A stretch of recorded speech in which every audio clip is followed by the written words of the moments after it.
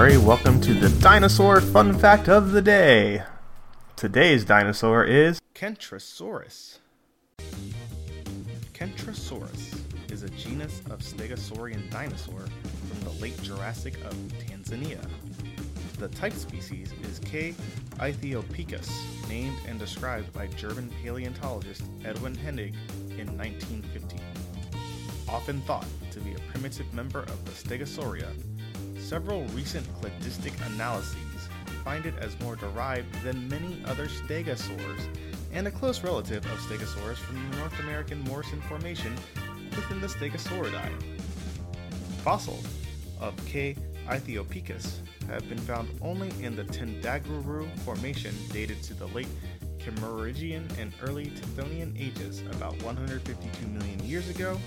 Hundreds of bones were unearthed by German expeditions to German East Africa between 1909 and 1912.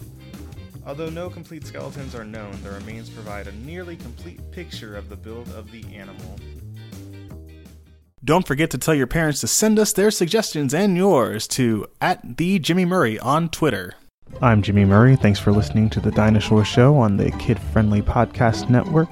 Music by Kevin MacLeod. Executive producer Chris Kremitzos.